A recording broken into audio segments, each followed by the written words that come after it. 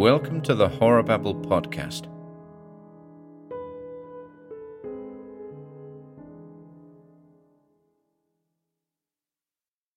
The Thing from the Grave by Harold Ward.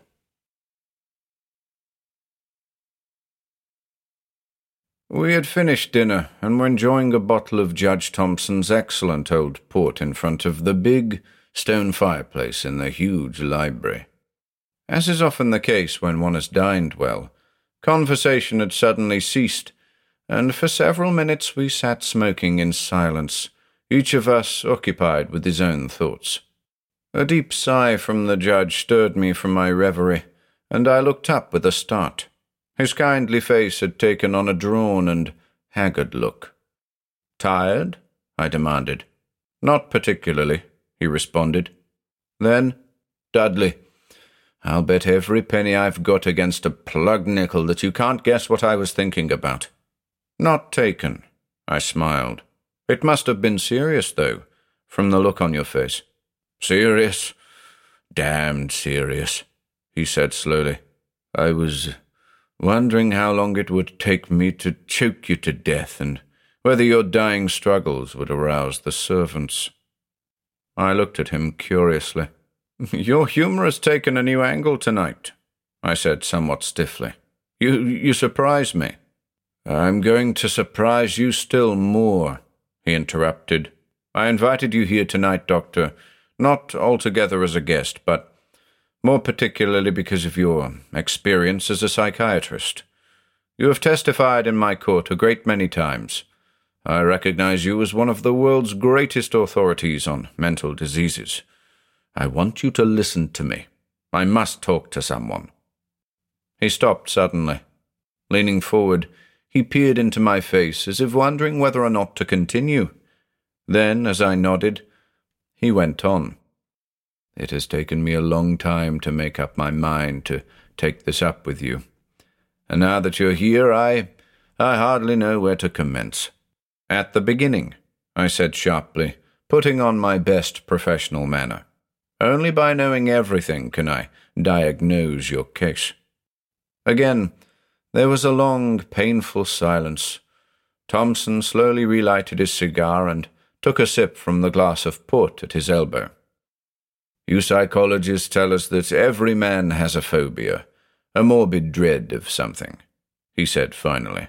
"Mine is the thought that eventually I shall kill somebody." "Nonsense," I snapped. "It may sound like nonsense to you, but to me it's plain reality," he growled. "I was telling you the truth when I said a moment ago that I was thinking of murdering you. Murder! Murder! God in heaven, Doctor, the thing is never out of my thoughts. Day by day, call it obsession if you will, is growing on me. Within my brain, two ideas are constantly at war. One, urging me to throw aside these wild imaginings and be my normal self. The other telling me that I am the victim of metempsychosis, that I am no longer Joseph J. Thompson, the jurist, but Jake Loutz, the arch-killer, the man I sent to the chair a few months ago and who now is, or should be, festering in his grave. And may God have mercy on my soul. The latter thought is slowly but surely gaining the ascendancy. I want you to come to my office the first thing in the morning for a thorough physical examination," I said severely. "You're overworked." "Bosh," he interrupted. "No judge is overworked, and to hell with your examination tomorrow. You're going to hear me out now, while I feel in the mood. Tomorrow," he shrugged his shoulders. "Damn it," he continued. "I've got to talk to somebody. Imagine, if you can, my mental condition. I'm not insane. I can diagnose my own condition well enough to make that statement positively. My nights are a succession of nightmares. I see myself taking life with my bare hands. I am throttling, stabbing, clubbing, shrieking with glee at the sight of the blood flowing from my victims. By day I sit in the security of my chambers and scan the newspaper accounts of every hellish crime, fearful that I will recognize some detail which will prove to me that my fearful imaginings are something more than dreams. Yes, and here is the worst of it all. I, who have always been one of the most kindly of men, am gradually longing to taste crime. Fight as hard as I will, I am constantly haunted by the desire to kill, to rend, to feel a human form grow limp beneath my throttling fingers. I gaze upon every man who is brought before me for trial and think of him as a potential victim. I envy the executioner who, for a paltry $100, pulls the switch which sends some poor wretch to eternity. I would gladly pay for the privilege of doing the job.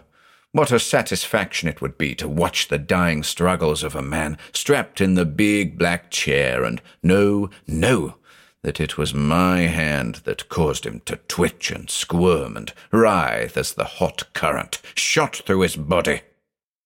He arose and took a short turn about the room, his face twisted into a look of malignant ferocity. "Doctor, you've got to drive these hellish thoughts out of my mind," he exclaimed. "It's awful, horrible. Will you do it? Can you do it?"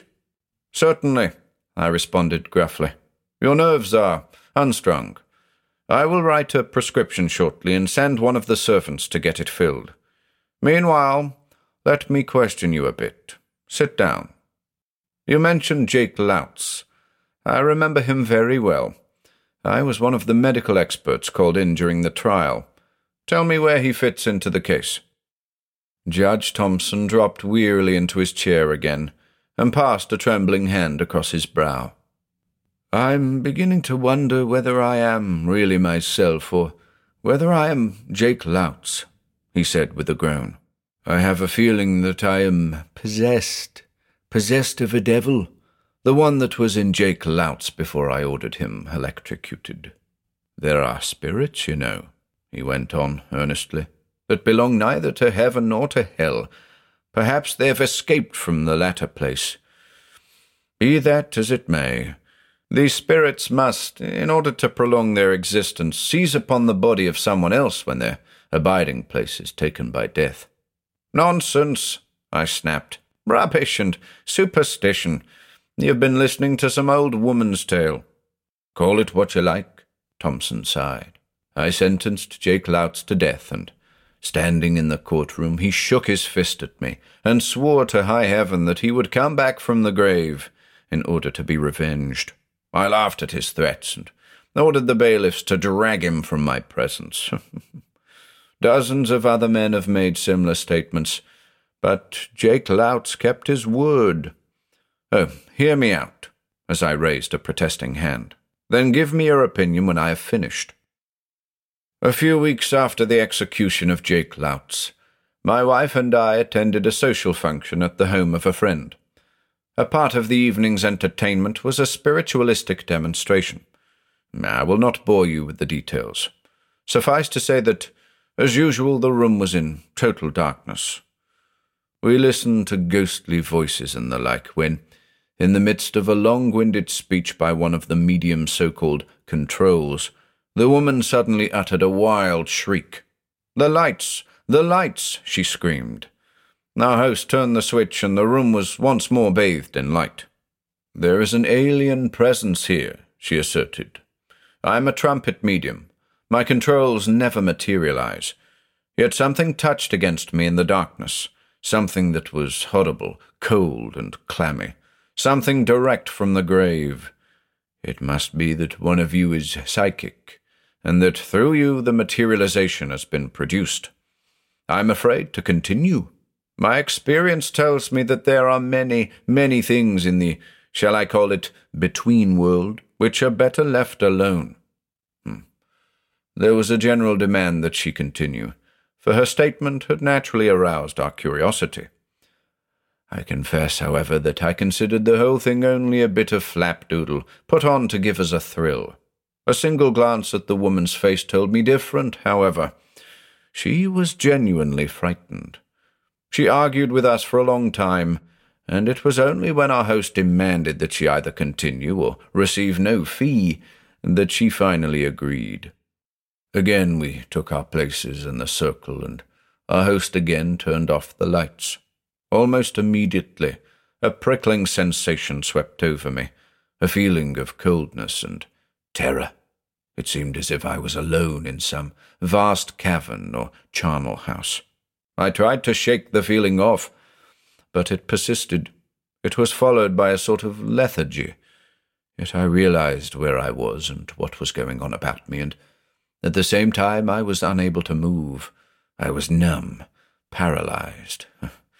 I can't describe how I felt. Only I know that I was scared. Great beads of perspiration gathered on my forehead and trickled slowly down over my cheeks. I tried to call out, but my lips were sealed. Then, out of the darkness appeared a vague cloud. It floated toward me, growing plainer and plainer, until it took on the shape of Jake Loutz. He was different from what he had been in life, yet there was no mistaking him. He stopped just in front of me and crouched to spring, a vermin-grey, slouching figure, bestial, macabre. He was dead, that was plain to be seen. His face was bloodless and bloated, dotted with dark spots where decomposition had set in, and covered with the mould of the grave. His baleful eyes gleamed with a greenish-yellow phosphorescence. Piggish little eyes they were, filled with demoniac fury and bloodlust. He crept forward, almost on all fours, his blunt fingers working convulsively, his thick lips drawn back over his gangrenous fangs, a white, frothy slaver drooling from the corners.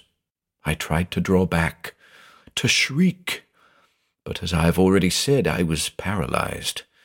Suddenly he launched his great body at me. His fingers closed about my throat.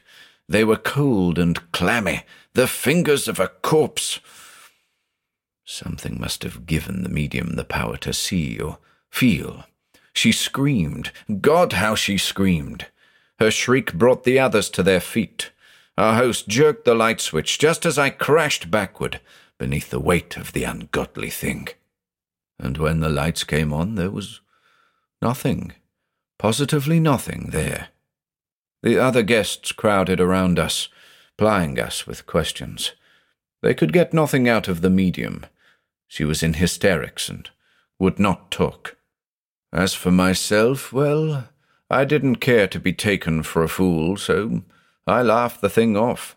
I told them that the affair had become boresome, and that I had dropped to sleep in the darkness and, losing my balance, had fallen backward. I could not, however, laugh off the horrible stench with which the room was filled. It was the smell of decomposition and death. Judge Thompson stopped suddenly. For a moment we sat there. I noticed that the sweat was pouring from his face, and that his hand shook as he reached for the wine-glass at his elbow and drank deeply. I was frightened in spite of myself, yet I knew that he was merely suffering from hallucinations, that his nerves were shot to pieces. He got up and paced the floor with quick, agitated strides. I waited for him to gain control over himself. Again and again, during the next few days, I had the feeling of some alien presence close beside me. He resumed, sitting down again. You, perhaps, understand what I mean. You know how it is when you think someone is looking at you from behind. I tried my best to throw it off, but in vain. Then I was taken ill. You probably remember the time, although you were not called in. For days I tossed, mumbling and shrieking, my brain filled with weird, adumbral horrors. A consultation of physicians was held. They declared themselves baffled, but eventually I grew better until I was fully recovered. He leaned forward, his eyes blazing with excitement. I said that I was fully recovered, he resumed. Physically, yes. Mentally, what shall I say? Since that illness, I have never had that feeling of someone being near me. Instead, there commenced to creep over me this other sensation, this desire to kill, this phobia, if you want to call it that. Now do you understand? It was while I was sick, my brain filled with the maggots of fever, that the metempsychosis began to take place. Then it was that the devil that had been in Jake Loutz started to take possession of me. Again he stopped. Then, "Dudley," he said, in a slow, impressive voice, "Jake Loutz, dead though he is gradually gaining the control over my mentality. My subconscious mind tells me so. But why? Is it my body that he desires? I answer yes. His spirit has failed to find an abiding place, either in heaven or in hell, and to perpetuate itself it must, I say, seize upon some living person. Eventually, and the time is not far distant, I shall be Judge Thompson in name only. In reality, I shall be Jake Loutz, and when that awful day finally arrives, I shall commit some foul crime. God, what a revenge that will be for him." I leaped to my feet. "Judge Thompson," I said severely, "this has gone far enough. I can enjoy a good yarn as much as anybody, but—" "Damn your pig-headedness!" he roared, and glared at me balefully for an instant, as if tempted to leap at me. Then he dropped back against the cushions again, with a little sigh.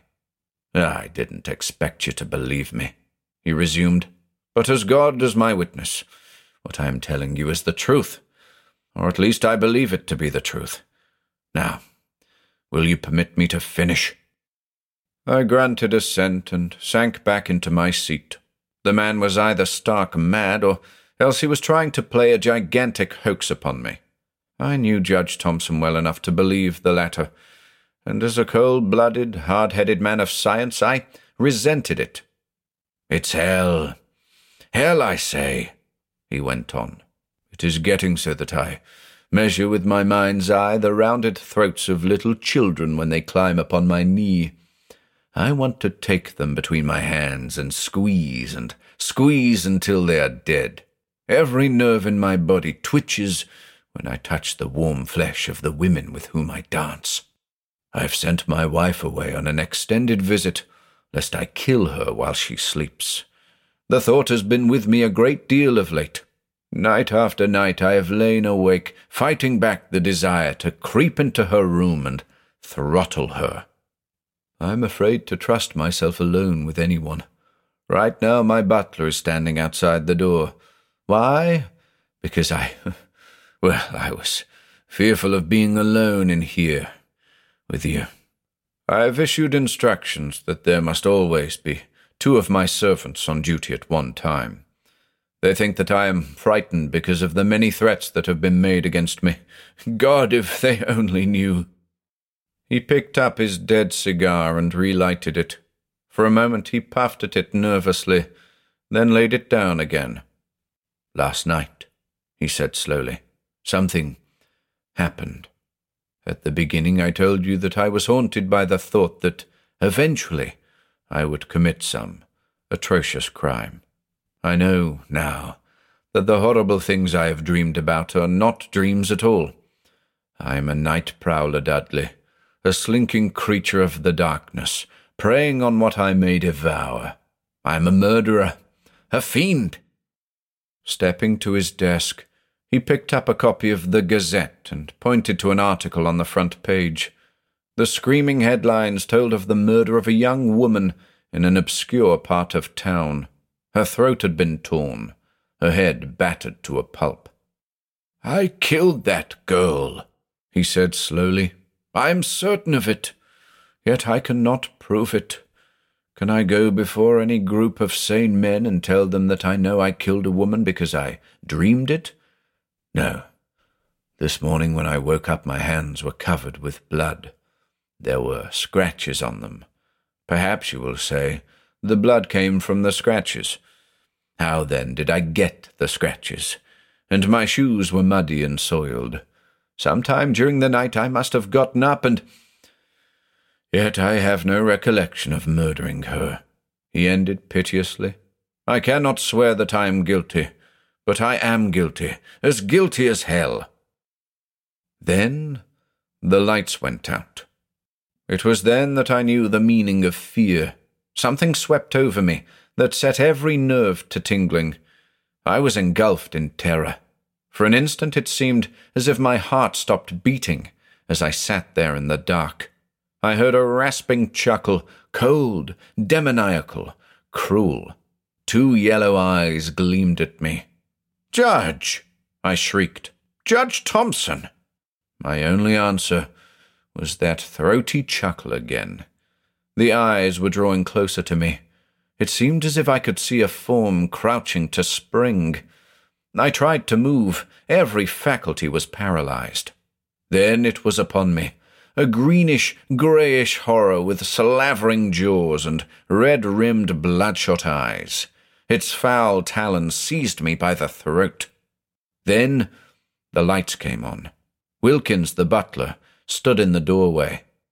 "Beg your pardon, sir, but a fuse blew out," he began. He stopped suddenly, his eyes fairly bulging from their sockets. His body stiffened, a look of horror creeping over his face. "The judge! The judge, sir!" he exclaimed. I turned. Judge Thompson still sat where he had been seated when the lights went out. He was dead, that much was apparent. Even as I gazed, the process of dissolution was going on with terrible speed. His eyes, wide open, were sinking far into their sockets. His face was mottled. The room was filled with a horrible stench. Together, Wilkins and I ran shrieking from the room.